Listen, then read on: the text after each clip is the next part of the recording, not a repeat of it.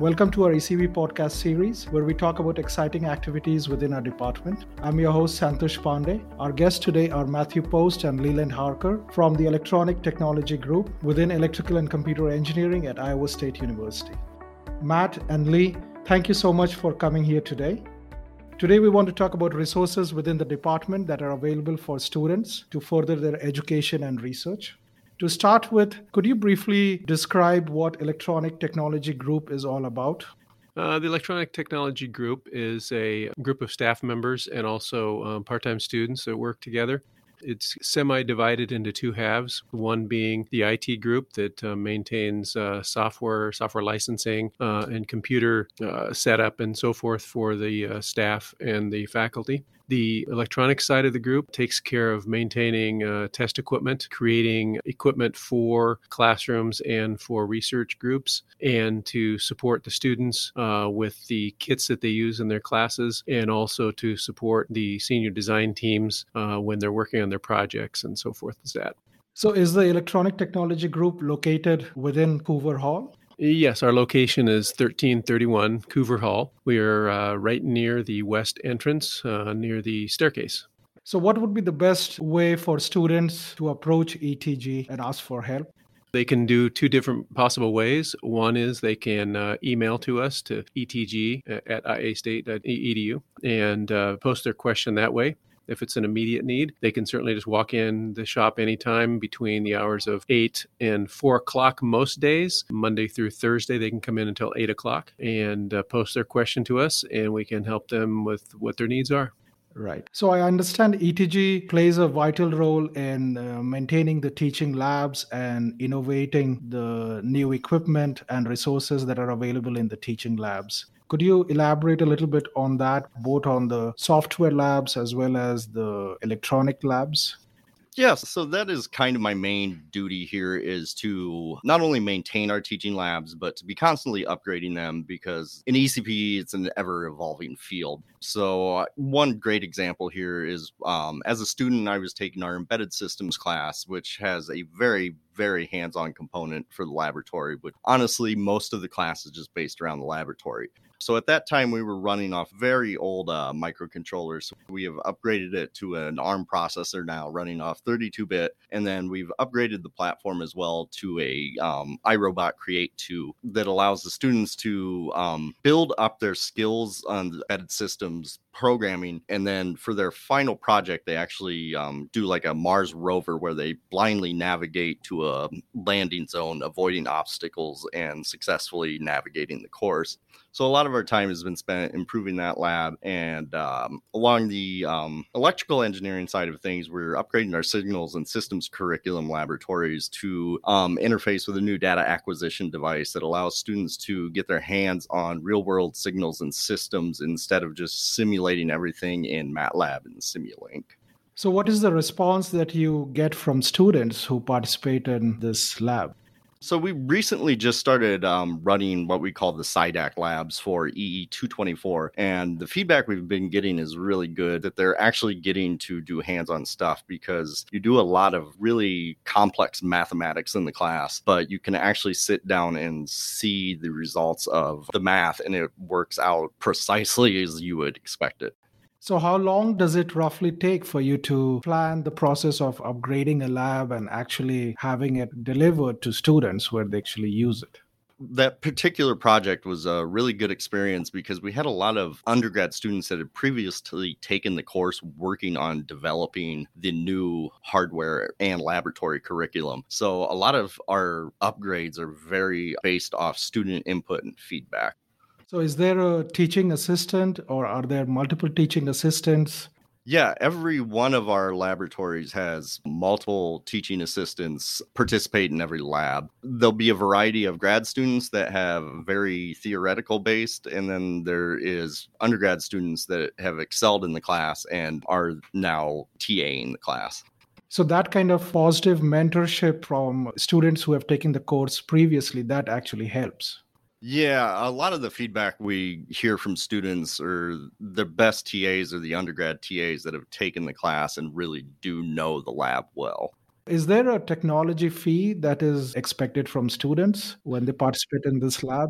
For sure, we pride ourselves in having very up-to-date labs, hands-on labs, and to have the kind of equipment that we have in our laboratories and to maintain it, we do have course fees for a lot of our undergrad circuit labs, and then some of the higher 400 level classes that do like semiconductor manufacturing, microwave design. And we also have a kind of electronics design course, EE333, that allows students to not only design a printed circuit board, but then they get it populated and learn how to solder as well. Right. That is a very popular course recently among students, EE333. Yes. This semester, I believe they did 3 different printed circuit boards with various through-hole and then surface mount design projects. And then I believe their final project, they kind of get to pick their own design. And within a certain budget level, they get to keep the design when they're done. So that's great. This was about the software teaching labs. What is equivalent on the other side on the electronic teaching labs or the electrical engineering teaching labs, like EE201 and EE230? Yeah, so EE201 is the first chance our electrical engineering students have to actually get their hands on circuit curriculum. And we are, again, like I mentioned, very proud of our hands-on and our laboratory. We have test equipment that is not only industry level, it is better than a lot of industry level equipment. Every bench is equipped with a 4-channel, 250 megahertz oscilloscope, triple output power supply, function generator, 6.5-digit multimeters, and then there's soldering equipment available in the labs for students that are interested in it. And one of the best things about our laboratories is they're open 24/7, 365 days a year. Our students have 24/7 access to the building, and they can come in and work outside of class anytime they like. And we're always here to help them as well, too, in the electronics technology group. That's great. So I guess during the pandemic era, most of the labs had switched to the virtual mode. So did you face challenges, especially with the teaching labs? Yeah, the pandemic really presented an interesting challenge. At first, I think a lot of it was being done through spice simulation. And we pride ourselves on being very hands-on, and simulation is only part of the learning triangle. So what we were able to do over the course of the summer and then that fall was to provide online kits for some of the students. We used the digital analog discovery 2s and then shipped a small kit to them where they were able to perform some experiments at home, but not probably quite the level that you would get on a normal semester. So do you think now we are back to face-to-face instruction, and do you think the labs are now more hands-on? Yeah, I believe we are getting back to where we were before. So all these 200 level courses and 300 level courses, the population of students is quite large, right? So I understand the workload would be tremendous for the electronic technology group as such. Part of my job is to making sure I don't have to do a tremendous amount of work by keeping the labs very up to date, well maintained. And then on that note of having a large student population, our labs become very full and occupied at most times of the day. So we've actually created an overflow lab space in Cougar. It's 1313, which is also known as the TLA, Transformative Learning Area. This space has 12 electronic benches with the exact same equipment you'll find in your circuits labs, along with all the other hardware-based labs. So students can come in any time of day that their lab is occupied and be able to complete their experiments on those benches. And then for the computer engineering and software engineering side, we have all the same software and everything installed on, I would want to say, 30 plus computers in the TLA, along with 12 Linux machines. So this is a great space for students to gather, work with each other, and be able to learn from each other. Is the TLA also one of the places that needs to be maintained and upgraded time to time? Yeah, we are constantly looking for ways to upgrade our labs. So this year we invested in upgrading the furniture, the flooring. We've added power at all the desks for the students. With all these facilities that we have, and we have the abilities to make different printed circuit boards and test different circuits, do you think we have the infrastructure to attract students from other departments within Iowa State? Based on our size and the equipment we have in our laboratory, we're competitive with every other department in the nation. There's no reason why you can't achieve what you can here anywhere else. So do students from other departments such as material science and chemical engineering, Do they come to ETG to ask for help, to design circuits, and to help them test something? Yeah, we do get quite a few visitors, especially from other engineering departments.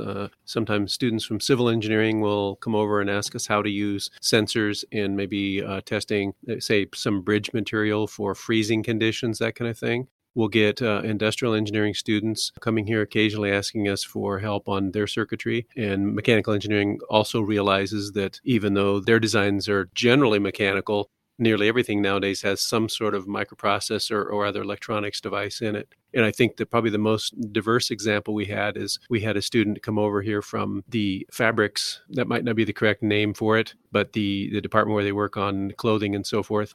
The student was making a dress that was going to go in the annual fashion show, and they wanted to put some electroluminescent lighting strips in the dress. And so they had the material, but they didn't know how to make it electrified and so forth. So we gave them some advice on how to get that to happen. And so, yeah, we get wherever there's electronics involved in something else, cross discipline, they tend to show up here and ask us, how do we make this happen? They know it can happen. They just don't know exactly how to get it to happen. And so we walk them through those steps.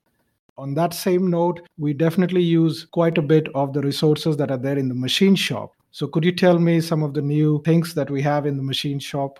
Yes, we do have the machine shop that's mostly directed towards senior design student projects, but also it's used by the research groups of various types. And then we also use it for supporting our own uses here in the ETG as well. And so we have the basic tools that most people would find in the shop. We have all the hand tools. We have bandsaw, drill presses, abrasive blaster. We have a CNC mill, which kind of needs special training to use that. The average person can't walk off the street and just know how to use that.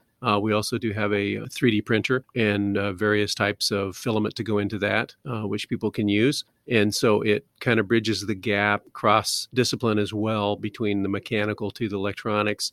And so students can make parts out of aluminum, steel, wood, plastics, and so forth. And I think many students are surprised to find that the electronics they build, it has to have a home somewhere. And so we help them try to get that to happen. So if I am a student and I want to design and build a 3D model of some tool, can I come and approach you? Can I send an email to ETG? Yes, that's a really good way to do it. If a student has an idea of something that they want to have made, one of the first things that would be good to do, have them just come in and have a little 5-minute, 10-minute conversation with us. Sometimes what the student is looking for is maybe something that already exists. They can just buy it right off the shelf for a few bucks. Sometimes it's customized, and we can help them figure out how to customize it. It also gives them the opportunity to learn how to use 3D modeling software, such as SolidWorks, Inventor, Fusion 360, to bridge that gap between electronics and the real world too. So that's helpful for them as well.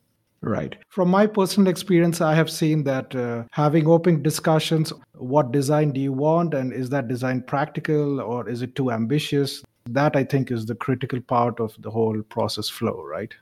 Yes, that's true. A lot of times the student will know kind of which way they're going to go, but they don't exactly know which way to get going there. So we can give them the foundation of what they might want to do and how to take the different steps to get to that result. And also, we tend to advise them to other locations on campus where they can get specialized functionality as well. Like, for example, we do quite a bit of laser cutting of acrylics and so forth, which can be done in the design building. And now, soon to come, will be at the Student Innovation Center. There's also across the street from us in the BRL, there is a water jet cutter, which can be used on different materials as well to help get the parts that are needed for the projects. That's great. Coming to the senior design projects, that is a little bit more complicated because there is a structure that needs to be followed through 2 semesters. How does ETG help with their resources for senior design projects? Well, one of the main things that we do for them is we maintain stock of quite a few different electronics components that they might need to use. We have the general stock that's used for 201, 230, and 333 classes that we generally stock at all times. Plus, we also have quite a bit of other things that we just, through experience, we know that the students are likely to want to need for their projects. And then if there's something that they need that we don't have in our stock, then we can find a supplier for that and get that for them. Each one of the senior design teams has there's also a class fee for that. And so from that budget, and then if there's any additional budget coming from the sponsors of the project, that can be used for the materials that they need for their project. Yeah, and to add that, we also have a dedicated lab space for the senior design students that only they have access to. And inside there, we have not only the test equipment that you would find in all our laboratories, more higher end equipment that they can use, along with space to store their projects and work on their projects as well.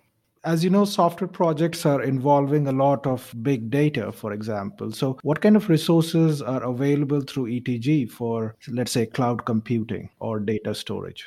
Yeah, so we have a whole another section of ETG that's dedicated solely to IT. And then we have staff members, a subset of that are dedicated to just maintaining server space, whether it be Windows, Linux, or any other flavor of operating system. So students can come in and request VMs. They can come in and request cloud computing if needed. And we have a whole group that can help them with those needs as well.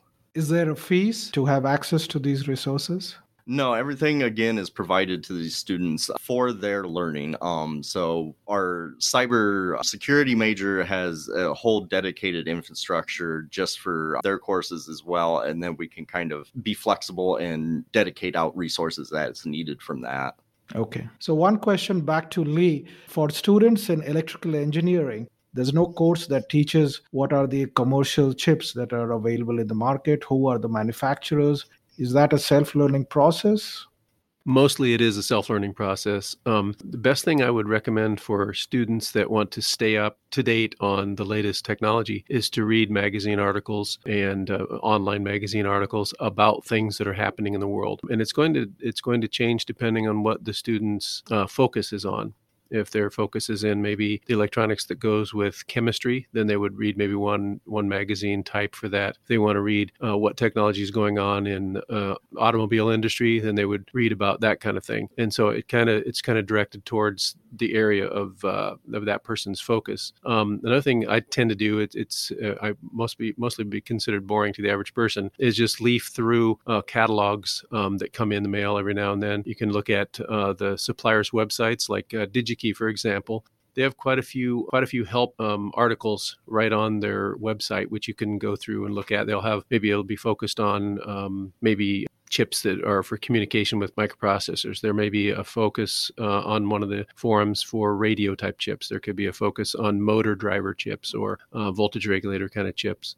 And so I like to occasionally just leaf through the websites of the companies that we tend to get parts from quite a bit. And I'll give you kind of an idea of which ones those would be. They'd be DigiKey Electronics, Mouser Electronics, Newark Electronics. We deal with SparkFun Electronics as well. Adafruit Electronics is a good one. And then we get our hardware type devices from Grainger and from McMaster Carr. So by looking through those different sources and having a good methodology for your search, you can find a lot of things that way. Of those, the ones that are SciBuy contract vendors would be DigiKey Electronics, Newark Electronics, Grainger. And so those would be our major ones that are the SciBuy contractors. But when the students need parts, if we can find them through the contract suppliers, that's how we go. If we have to go a different direction, we can still do that as well. Right.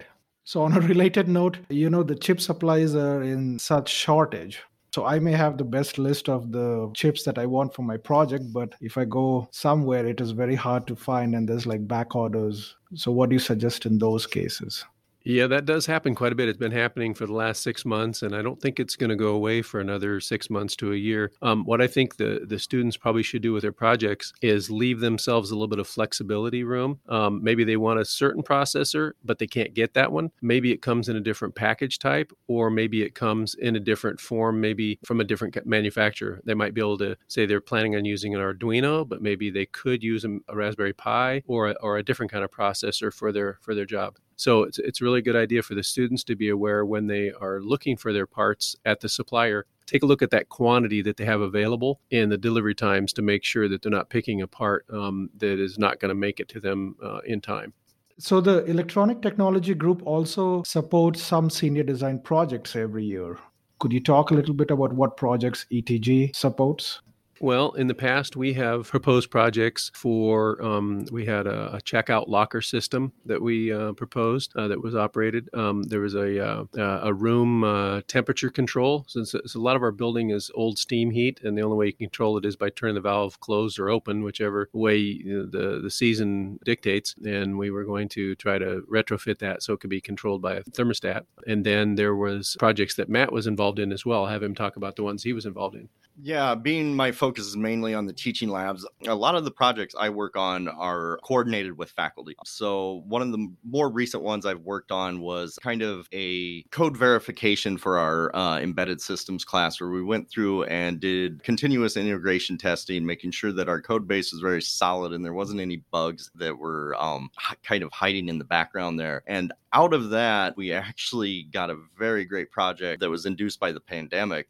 Again, that lab that is very hands-on and focused. There was no way the students get in there and actually interface with the robots. So a student out of this senior design project came up with a way to emulate the robot. And then we actually built a little printed circuit board that had two different of the TI launch pads that they interface with, one acting like the robot and then one acting like the launch pad they normally program. And then he was able to whip up a graphical user interface within a few weeks that kind of simulated the course environment that the robot lives in. And we used that over the course of the pandemic. The feedback from the students was really good. The feedback from the faculty was it was almost too easy because they are not dealing with the real life issues they find when interfacing with hardware. So we were actually able to take that and integrate it into the course, where they can now simulate their code before actually putting it on the platform and making sure they're not going to do physical harm to the robot. We also had the SIDAC project was kind of finalized through a senior design group. It actually took